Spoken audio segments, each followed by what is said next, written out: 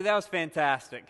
Thank you for taking time to encourage our moms. And to all of you moms out there, happy Mother's Day. Literally, we wouldn't be here without you. But when we say happy Mother's Day, we're including foster moms, grandmothers who didn't just raise their own kids, but maybe you're raising your grandkids as well. We're including spiritual moms, those who have given your lives to raise up kids who maybe not your own, but raise them up in the faith. All of you guys have been the picture of sacrificial, pure love. I don't know, when I think about the moms in my own life, my own mom, my two grandmothers, my wife, I've often asked myself, would I really know what love looked like if they weren't in my life? It's hard to imagine that. But I want to take a moment, just as a church, to pray for our moms today. If you're sitting with your mom, just why don't you put a hand on her shoulder, on her back. Kids, just surround your mom, give her some hugs, show her some love. If you're not with your mom, just put your mom in your mind. But let's lift them up together as a church. So, Father, man, I can't tell you how many times when I try to think of an example of what your love looks like, it goes back to examples that I've seen from my own mom, my grandmothers, or my wife. It is such a thankless job, but these moms don't do it for the thanks. They do it ultimately out of love for the kids, those they're caring for. And God, I praise you that they're even in our lives. And I pray today, God, that those moms who are at home and picking up all these extra responsibilities that they never intended to take on, including homeschooling their kids, that you strengthen them and encourage them, that as they go back possibly to schooling their kids tomorrow, they have a fresh burst of energy, that you recharge their hearts and their minds, their bodies. God, that you allow them to know that you are with them and working through all of this with them. God, for those moms who aren't able to be with their kids, either their kids are grown and they're out of the house and they're isolated from one another, living in different states, or maybe just not comfortable visiting each other. God, I pray that you sit with those moms who can't be with their kids today, that you comfort them, that you give them that double dose of just your love and your peace, that if they're forced to see their own kids through a screen, God, that you allow that time to be especially meaningful still. And for kids who want to celebrate their moms but they're at a distance, give us creative ideas and ways to express our love and gratitude to them. And God, I can't help but to remember also that there are those, I can even think of several in my mind, who have lost their mom recently, in the past year, maybe in the past 2 years. And today's hard. Today's sad. And that's okay. As everyone else is celebrating, I pray that you also will sit beside those who are in grief. That you let them know that you see them, that you're with them.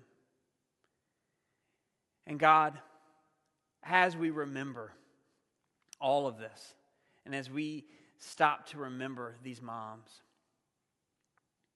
I pray, Father, that your love for us would be even more tangible as we think and consider them. Thank you for their lives. Thank you for their sacrifice. Thank you for the joy they've added, the sense of love they've added to all of us. Bless them in Jesus' mighty name. Amen. Amen. Amen. We love you, moms. You're rock stars. You're rock stars. Well, we're going to jump in now to the series. We're going through the book of Acts together in the New Testament. And before I jump in, when I was a kid, if I didn't have anything going on after school, my typical routine was that I would go home, I would do my homework as fast as I could so that I could run outside and play on the basketball hoop that was in our driveway. And sometimes the kid next door would join me, but most of the time I'd just go out there by myself and I would just take a basketball, take a few warm-up shots. And after a few warm-up shots, without fail, the scenario would always arise in my mind where I was the guy the team was depending on to make the final shot of the championship game and win it for everybody. So I would imagine that 3 seconds left on the clock. I would even count out loud sometimes, which I know is kind of dopey, but hey, I did it. And then I would take the ball, 3 seconds left, throw up a shot. And if I missed it, it was amazing how the clock just automatically had 2 seconds left on it. It just grew time. Just enough time so that I could go get the rebound and throw up another shot. And I would keep going about this until I finally made the shot. The imaginary crowd in my mind would cheer, and I would be the best basketball player ever. It was fantastic. And I'm sure my mom was looking outside watching this whole thing and realizing how absolutely ridiculous it all was. When I wasn't facing opposition, I was just by myself, I was really good. But then my tall friends would come over. And, well, I was pretty short, so it didn't take a whole lot to find a tall friend. And my tall friends would come over, and when we would start playing basketball, I would throw up the shot, and all of a sudden it would get blocked in my face. See, opposition started to show what kind of player I really was. Opposition reveals what something truly is. And this is one reason why, on the flip side, we don't joke around about the love of a mom.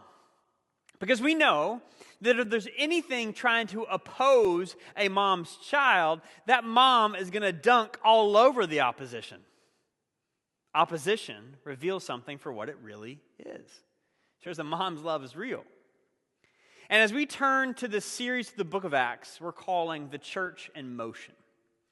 We talked about in chapter 1 how Jesus appeared before his disciples before he ascended to heaven, and he said, I'm going to give you a mission. You're to be my witnesses in Jerusalem, Judea, Samaria, and to the ends of the earth. Why does the Church of Jesus exist? Why are we here? To be his witnesses, to tell the world about him. And then Acts 2, we see the Spirit comes and empowers them for that particular mission.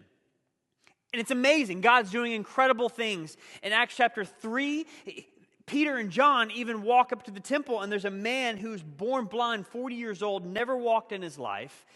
And he's asking for money, and Peter and John say, we got something way better for you than money, my man. Why don't you stand up? And the guy does, and he starts doing jumping jacks. And it's amazing. These things, it seems as if nothing can possibly stand in the way of this movement of Jesus.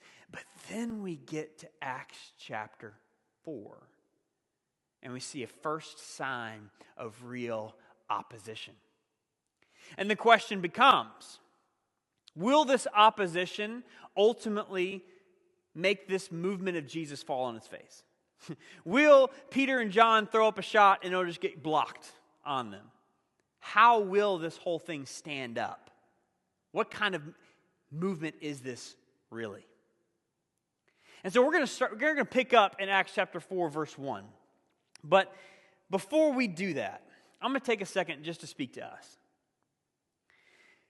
Because without a doubt, we're in a season where our own confidence, our own commitment to God's mission is being tested. For us, this has been 8 weeks of being stuck inside and unsure what the future really holds, leading us all to feel various levels of frustration. You might describe yourself as feeling outright fed up or exhausted or anxious. That's real. This pandemic seems to be casting this ever-lengthening shadow of either doubt, suspicion, cynicism, or discouragement over the world. And if that begins to cloud our perspective, we'll be tempted to just say, you know what, I'm putting down this whole mission of Jesus thing, this whole living for Jesus thing, and just let me know when this thing is over. In the meantime, I'm going to finish Netflix. Literally all of it. I'll pick it back up when this whole thing is over. But despite the opposition we face, we can't check out. The world needs the hope and the message of Jesus more than ever. And so my prayer for all of us is that as we read this story today, that it breathes fresh hope in confidence in all of us, no matter what we're facing. Our God is with us. So we see this scene to give us a little backdrop before we read it, where Peter and John, Jesus heals this crippled man through Peter and John. He stands up, he's rejoicing, people are amazed, they're in awe, but now the temple guards are getting word of this quote-unquote disturbance. So let's check this out together. Acts chapter 4, starting at verse 1. This is a pretty amazing story. Acts chapter 4, verse 1. And as they were speaking to the people, that is Peter and John, this priest and captain of the temple and the Sadducees came upon them, greatly annoyed, because they were teaching the people and proclaiming in Jesus the resurrection from the dead. And they arrested them and put them in custody until the next day, for it was already evening. But many of those who had heard the word believed, and the number of men came to about 5,000. On the next day, the rulers and elders and scribes gathered together in Jerusalem with Annas the high priest, and Caiaphas, and John and Alexander, and all who were of the high priestly family. And when they had set them in their midst, they inquired, "By what power or by what name do you do this?"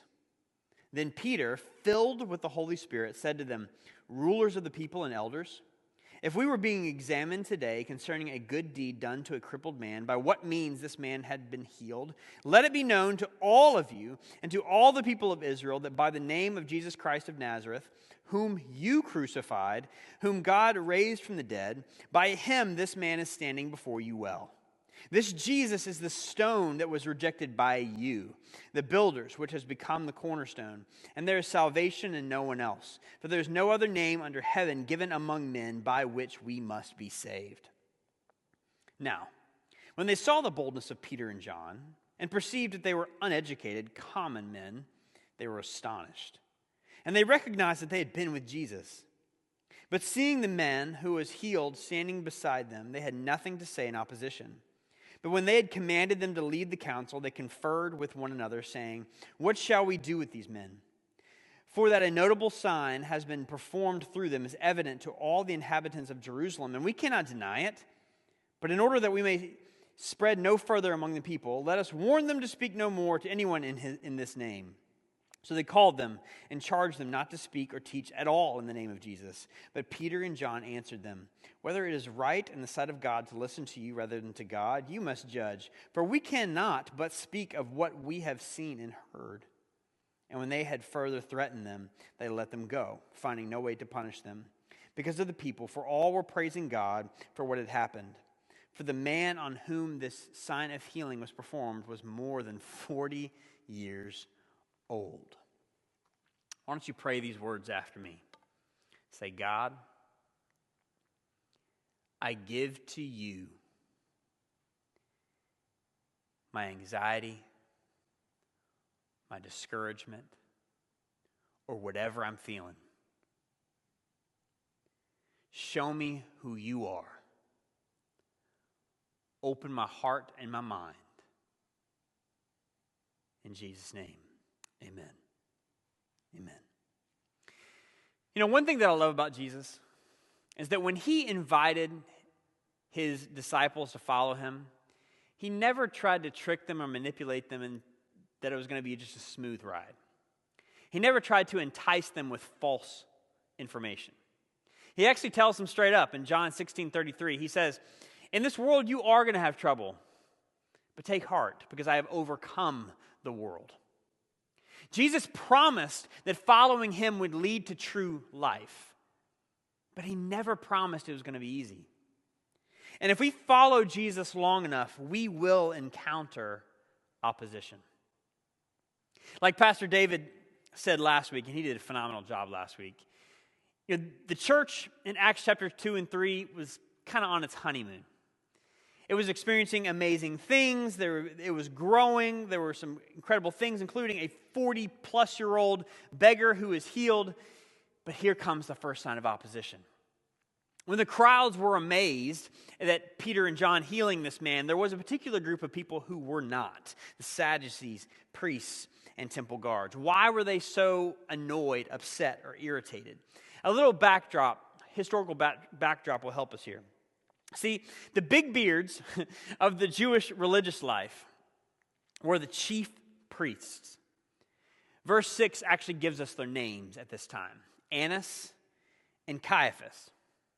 Technically, while it says that Annas is the chief priest, technically Caiaphas was the chief priest at this time, but I think Luke knew who really had the power, and that was his father-in-law, Annas, who was high priest emeritus, but he's the one who really controlled things. Because Annas was a very wealthy man, but how did he get all of his money? Well, if you were a common Jew wanting to come and offer a sacrifice at the temple, the only place where you could buy a worthy sacrifice was from one of Annas's booths. Either right outside the temple or right in the court of the Gentiles, Annas had a monopoly on all sale of sacrifices or animals to sacrifice, and he charged exorbitant prices. And how did he get away with it? Well, it helps when your family members are all the temple guards. And then with all the money he was getting off the backs of poor Jewish people, he used that money to now bribe the Roman governors at the time to continually appoint him or one of his family members to the priesthood. Talk about dirty. Like, this guy was as corrupt as it gets. He would have sold his own mom to stay in power. Happy Mother's Day. Right? This guy was just wicked. So you remember the whole scene before Jesus was crucified, when Jesus went into the temple and flipped the tables? Whose tables was he flipping? Annas's. Are we wondering why Caiaphas and Annas pushed all their weight around to have Jesus crucified? He was calling out their corruption, their mob-level activity. And so Caiaphas and Annas, they had Jesus crucified. And they thought they had squashed this movement once and for all, until they now see and hear about these guys, Peter and John, talking about it. Now, to add even more tension to all of this, Annas and Caiaphas and the high priestly family were a member of a party called the Sadducees. And the Sadducees believed fundamentally that there was no such thing as supernatural miracles, and certainly not something about like the resurrection of the dead. And so when they see Peter and John saying that this man had been healed and the crowds were believing it, and on top of that, they were preaching that Jesus, the guy that they thought they crucified, was now alive. They saw this, these uneducated Galilean men, as not only religious, but also political threats. The interesting thing to me is Caiaphas, Annas, they could have easily gone to the tomb and investigated why it was empty. They could have easily gone to the once lame but now healed, crippled man and say, "What happened here?" But they weren't interested in the truth. They were only interested in their power, blinded by their attempts to try to keep control. So they arrested Peter and John right away, but waited until the next morning to actually convict them with a blasphemy charge. One, because it was too late. Two, probably because they wanted to gather a majority on the Sanhedrin to make sure that the priestly, like the Senate or Supreme Court of the day, to make sure that they could get a conviction. They wanted to make sure they had a majority. But despite what powerful leaders plan, they never stand taller than our God. I'm going to say that again. Despite what powerful leaders may plan, they never stand taller than our God. They could arrest the apostles, but they could never contain the gospel. And we see the movement of Jesus was growing even as opposition arose. And as followers of Jesus today, we've felt opposition too, but just in a different way. We may not face chief priests, but we've certainly felt the social, if not at times political, pressure to be silent. We live in a pluralistic society, meaning that the overall story is that everyone can have his or her own truth. Just keep it to yourself. Strong religious convictions are often met with a reflex of suspicion. There's a book called Good Faith. That should be on the screen, a copy of the cover. Written by the Barna Research Group, which did some research and polling to understand what is the dominant mindset toward Christians, Christianity, anyone who claims Jesus is the only way to heaven, or anyone who feels a responsibility to share his or her faith, or anyone who goes to church regularly. What is the dominant attitude toward them? Well, a few decades ago, the dominant attitude was really, if you went to church regularly, if you felt a responsibility to share your faith, I may not agree with you, but you're at least a principled or moral person. But what the research of the Barna Group, which they display in this book, laid out is that attitude is somewhat changed. And that for a large portion of our society, those who go to church regularly, feel a responsibility to share their faith, believe Jesus is the only way to God and to heaven and to eternal life, they're viewed more as extremists. Or at least those who are just out of touch with reality. At best, our society is willing to tolerate the inoffensive elements of Christianity. When I say inoffensive, I mean those elements that don't challenge their current convictions. At worst, our society is hostile toward those who are all in for Jesus. So we wonder why we often feel, as Christians, sidelined, overwhelmed, misunderstood, anytime we try to talk about Jesus or to live out our faith in a more public way. I don't know about you, but even if I'm going to somebody with love for them, wanting them to know the truth about Jesus, I am concerned that if I share Jesus, will I be typecasted?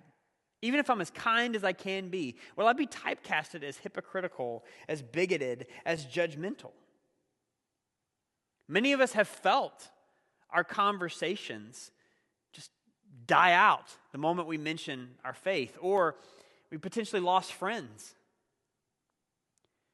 We felt that social pressure, that even when we go out in love, wanting to share the truth that we know and we believe, we still feel the pressure that somehow that's not okay. And the temptation that comes out of that is we want to just shrink back. I don't want people to think I'm crazy. I don't want people to think I'm out of touch with reality. So maybe I'll just be nice. And then I don't know, I just make it Jesus and me over here because I don't want to be controversial. And while Jesus and me, that kind of faith may work behind the scenes, it still doesn't take into account the mission that Jesus has actually given us. And that's to be his witnesses. And despite what the pressures may be around us, our mission doesn't change.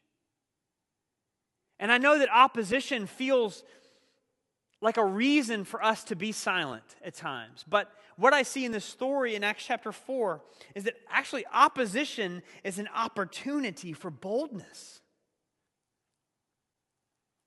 The morning after Peter and John are arrested, the Sanhedrin, the Senate, the Supreme Court of the day, they called in these revolutionaries along with the lame man who's now standing beside them.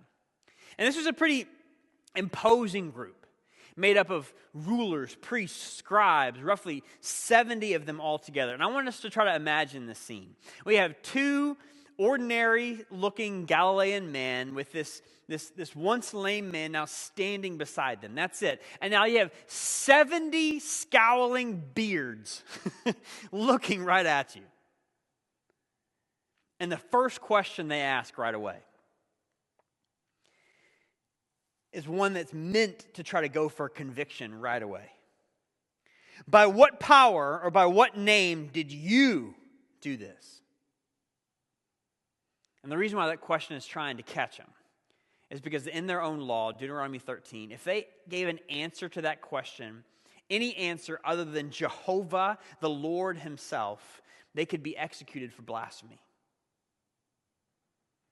But on top of that, the question wasn't just trying to catch them, it was also meant to try to insult them because they're untrained, unprofessional preachers. Who do they think they are? That's the essence of their question. Who do you think you are? And if we look at those 70 priests, scribes, elders, and added together all the years that they had studied God's law, it would equal into thousands of years when you start multiplying all of that together. And these two men, they'd been with Jesus 3 years.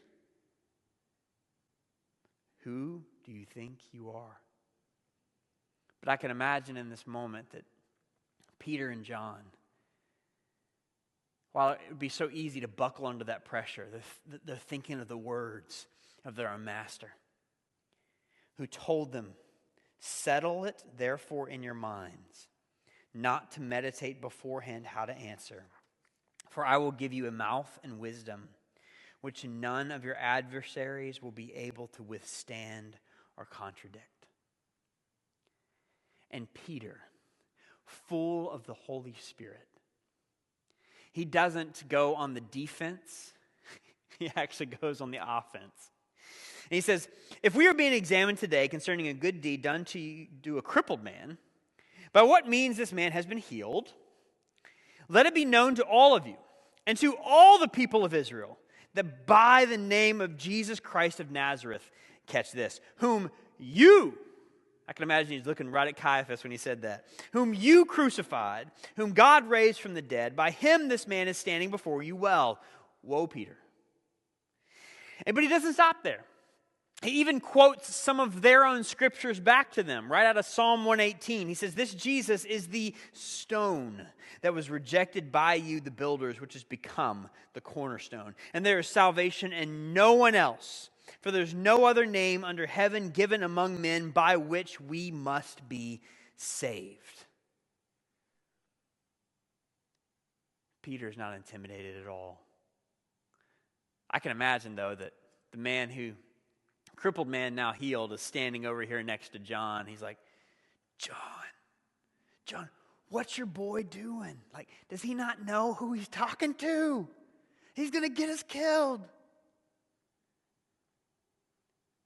But see, our boldness is a direct reflection of our confidence.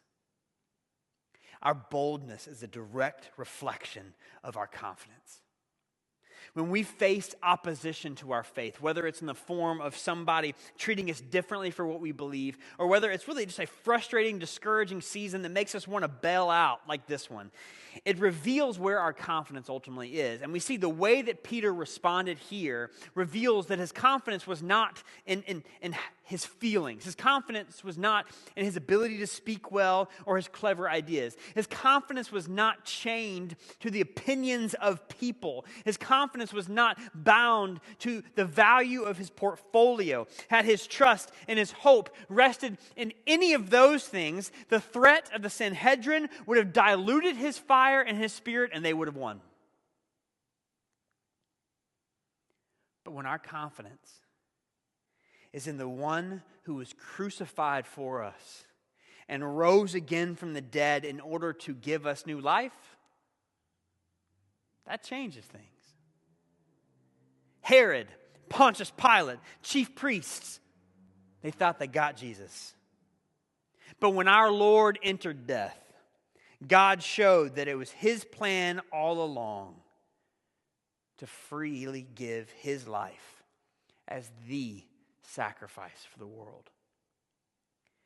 And he said, all who believe will be now and for all eternity set free from the oppression that sin and death have over them, and they will be raised to new life in him. So when the going got tough, What could man do to Peter? Nothing. Not even death could separate him from the love of God. The world could do its worst, but Jesus was his life, even in death. And every time we choose to trust Jesus in the midst of opposition, our trust for him grows. I can think back to many times in my own past where, man, I'm a bit ashamed that I didn't speak more boldly, that I wasn't more forthcoming about my own faith or who I was, that I feel like I missed opportunities. I think we've all felt those. But remember, Peter himself denied Jesus 3 times, but he didn't allow the past shame to keep him from being bold today. Our God is not a God of condemnation. But each day is a new day and an opportunity to trust him and to take another step toward trusting him. And when we take a step toward trusting him, guess what? We're also taking a step away from trusting the things of this world. And that does something to us. That solidifies our foundation. Paul, who knew suffering and opposition as well as anybody, he said, suffering or opposition produces endurance. And endurance produces character. And character produces hope. And hope does not put us to shame because God's love has been poured into our hearts through the Holy Spirit whom he has given to us. Just sit on that for a while. But when we choose to take that step forward toward him in the hard days, in the midst of opposition, what then? What promise of God becomes ours? Well, when we step out in boldness, we find that we never step out alone. Basketball seems to be the theme of this sermon. And when I was in high school, I played on a basketball league, a rec league, just for fun, with a bunch of my friends. And my friends were far better at soccer than they were at basketball, which means that they could run a whole lot and they could pass a lot. But man, we were terrible at shooting. Until one of our friends named Rick, who was a real basketball player, actually joined us in his off season. He joined our team. Now, Rick was good. He actually went on to play for the University of Tennessee for a bit. But when Rick walked out onto the court with us, all of a sudden, man, we had this confident swagger. Because we got better? No. Simply because he was walking out with us. And see, our boldness is directly related to do we know who's walking out with us? And as followers of Jesus, I believe that we're often timid, though, because we think that this mission of God depends on us. I've often used excuses for why I've not been bold. Like, well, who do I think I am, right? Like, I'm not Peter. I'm not Billy Graham. I'm not some other evangelist. But if you see, Peter and John didn't put any confidence in their own name. The only confidence they had was that they knew Jesus. And Jesus alone was enough. He was enough for them to simply step out and be bold. Even though the Sanhedrin was way taller than them, they could not be taller than Jesus. And I've also said before, well, like what do I know? I mean, I'll be bold after I've studied a lot more, read a lot more. But again, these were common, uneducated men. And the result of their own witness caused an entire room of big beards to be completely astonished, the text says. Why? They recognized they had been with Jesus. See, no amount of seminary or PhD study can possibly compete with learning to be a student of Jesus. I will not learn boldness if I'm placing my confidence in my own intellect, because my intellect will fail, but only as I learn to depend and lean upon Christ. Or the other excuse I've used: what can I really do? I'm not winsome enough. I'm not persuasive enough. I'm not outgoing enough. I'm not, fill in the blank.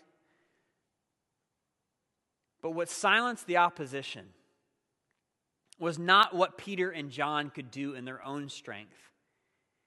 It's what God did through them that they could not have done on their own strength. The 40-year-old man was standing right beside them. Only God could do something like that. People don't want to be drawn to our winsome personality or our persuasiveness. They want Jesus. And that's what we're pointing people to, is the one who is with and in us, Jesus himself. See, the mission of God never depended on who we are, what we know, or what we can do. It's always dependent on who goes with us. And each time we step out in bold love to talk about Jesus, we can be sure he's stepping out with us.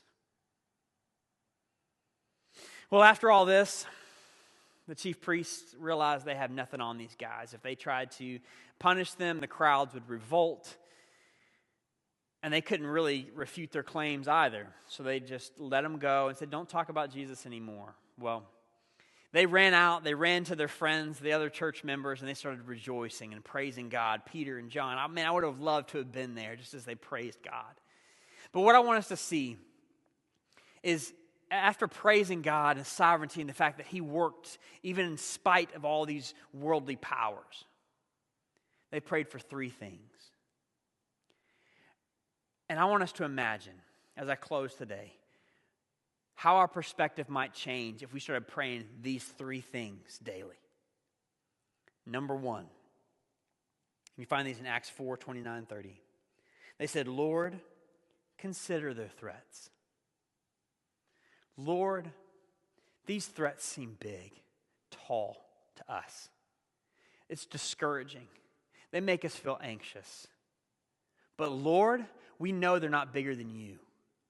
So we instead of trying to carry these things on our own, we give them to you. You can handle these. They may be taller than us, but they're not taller than you. Number two, I'm so challenged by this one. They said, enable your servants to speak your word with great boldness. God, we hand the threats to you. Just show us how to be faithful. They said, we're your servants. Our lives are not our own. But out of love for you and love for the world, God, just let us be bold. Be singularly yours. Free to follow you, unencumbered or hindered by confidence in anything else. May our confidence rest in you, that we might be bold. And then number three, stretch out your hand to heal and perform signs and wonders in the name of your holy servant, Jesus.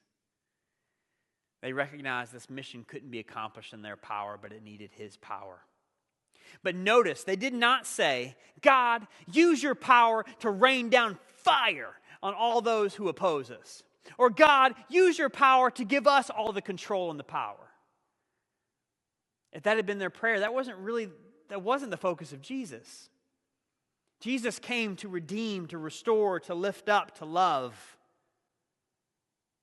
And they're praying along that same lines. God, may you use your power in ways that set people free, to heal and redeem and reveal to the world that this is not a human effort. This is ultimately you at work through us.